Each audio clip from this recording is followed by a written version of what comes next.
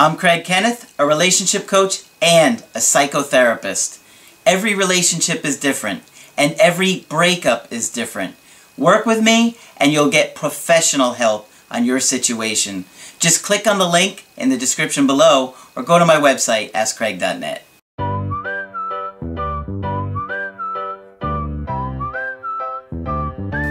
Hi there, I'm Coach Craig Kenneth, and in this video, I'm going to be talking to you about why did he lose interest? Well, dating can be really confusing and complicated because you're trying to get to know somebody that you literally know nothing about. Maybe if you work with them, you know a little bit about them, but in most cases, you really don't know anything about them or the life they've had or what kind of person that they are. It really does take a few years to get to know somebody. And when we start to date, and especially in the early stages of dating, we can get really excited about the potential of who this person is. We start to fantasize a lot. And like I've talked about in other videos, the more unmet needs that we've had from our childhood that were neglected from our parents for whatever reason, not trying to blame them, but when that happens, the more we are desperately wanting it to work with this new person. And so oftentimes when we're getting to know somebody, those unmet needs throw a wrench into everything. That fear and that anxiety and that scarcity mindset that we're not going to get those needs met have a massive impact in our ability just to get to know somebody. So if you had a really secure relationship with your parents, and the more love and attention, and they were there for you and attentive and communicated well with you, and the healthier your parents were in that relationship was, the more likely you're going to be secure and confident on your own, and less likely you're going to be trying to attach, to cling to somebody that you don't even know, and you really know very little about. So one of the things that you have to be aware of is how you're coming across in the dating world. Like, are you coming across as this prize that anybody would love to get to know and to meet? Or are you coming across as somebody that is desperate and lonely and anxious and insecure? And that doesn't mean you have any less value than anybody else.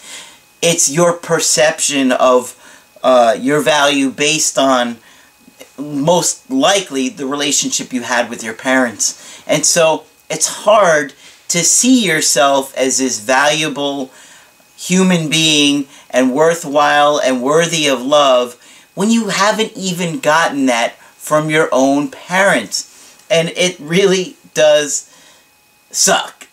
It's not fair. It really isn't fair that if your parents had their own issues and things, which all parents do, nobody's perfect, but we kind of idealize them when we're little. In many cases, obviously. In some cases not, if you've been abused. But we're always wanting to please our parents. And so we're desperately trying to get their attention, get their love, get their approval. And when we don't get that in a healthy way, what we do is we overcompensate in our dating life. And we often come across as very eager. And when somebody acts eager for you, it's a real turnoff, and the behavior is a real turnoff. And then they appear like they're a low value. And not that you are a low value, but that's how you're coming across to them. And so you got to be aware of these things. And the more you can explore that relationship that you had with your parents when you're very young, the more likely you're going to be aware of these issues in your current life, okay, as an adult in your romantic relationships.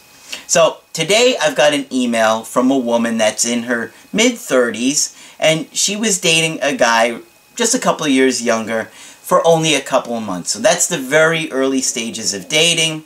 You're just starting to get to know somebody. You really know very little about them. Believe me, you don't know people at that point. It takes time. It really does. And so she was telling me a little bit about his life, and she mentioned that his parents split when he was very young. So he probably has some attachment issues and abandonment issues. Obviously, he didn't come from a great home, and so there's some issues going to be going on for him as well. Now, just because we have had issues in our life, whether we have or our partners have, it doesn't mean we're not valuable people. We all are. We've all had our own issues, and you don't throw somebody away because of it. But you got to know what you're getting into a lot of times, right? You don't want to just jump into something with somebody and all of a sudden you're not prepared to handle it. They get hurt, you get hurt, and then the relationship falls apart. That's why I'm always trying to teach mental health in incorporating how to reattract an ex, how to get an ex back, how to work things out. Because there's so much more than this surface level, oh, I think he's nice and I like him. You don't really know him. There's a lot more to him than, oh, he seems nice. Okay? So, she was telling me about the breakup, and she said he did not break up with me. He was just being very cold. So, obviously, he is almost putting up this emotional wall of disinterest and pushing her away. She says, we had a long-distance relationship, and we met up in another city. So obviously, being that they're in a long-distance relationship, that would have a huge impact on what's going on in their situation, and there would be a lot of different factors that would be incorporated into figuring something like that out. He was being strange and cold. This triggered my anxiety, and I started a fight and showed all kinds of protest behavior, then got drunk and wanted to fly home. Okay, so she's talking about protest behavior. So I could see that she's been doing some work on herself. Protest behavior basically means that she was trying to get his attention, he was acting distant, and that anxiety caused her to try and lash out, get his attention, get him reconnected with her. But obviously it backfired because she started a fight trying to get his attention and then got drunk and then wanted to fly home. Why? She didn't really want to fly home. She's trying to say, please give me attention. And then she's basically saying, well, I'm just going to fly home, hoping that it would make him say, no, I don't want you to go. I want you to stay. He didn't pick up on that, of course. My guess is this guy's got an avoidant attachment style. And she's probably got an anxious attachment style. But let's go on. He convinced me to stay, but from there, he acted very cold and refused to speak with me. Look at this guy's maturity level, okay? She's ready to leave. She's trying to get his attention, trying to say, I'm going to go, hoping he'll say stay. Then he does, and instead of trying to talk to her and resolve it and communicate, he says, he just acts cold with her, and then he refused to speak with her, making her feel even worse. I stayed 2 days more and nights in a panic mode. Oh, that's real nice. He begs you to stay, convinces you to stay, says, hey, please, no, don't go. Then he ignores you, and now your anxiety is triggered because now you're feeling this huge distance, this giant elephant in the room that he doesn't want to address or act like even there. Sounds like fun, right? It also sounds like he's trying to punish you, because of your protest behavior. He's trying to get you to do what he wants you to do. We were not talking and going out both nights. Where I was only socializing with other people, even on the airport I tried to get things cleared up. But he refused to end things, just saying, don't worry. Yes, he really sounds like an avoidant to me. He doesn't want to deal with anything. He's kind of sweeping it under the rug. He's like, don't worry about it. How about the fact that I feel like I'm dying inside? I shouldn't worry about that? Nah, don't worry about that. It's killing her inside, and he's acting like, meh, no biggie. So when I was home, I was sure that's it. Then he started to contact me, asked me how I was, and said he was sorry for his behavior. He asked about that night. I explained a bit, and he said he still likes me a lot, even when things changed a bit. Oh, well, he really showed you that, didn't he?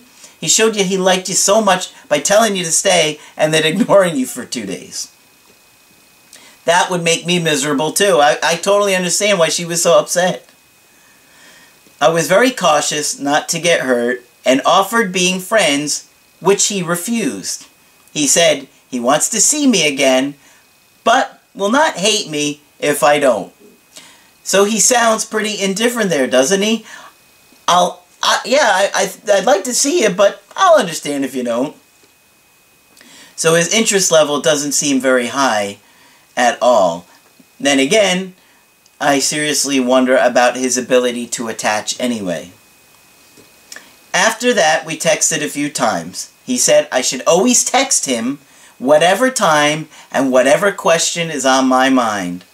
From there, I was lost again. Sure, because he's saying one thing, but he's doing another. And that's not the first time. He says stay, then he ignores you. You feel like it's over, then he says don't worry.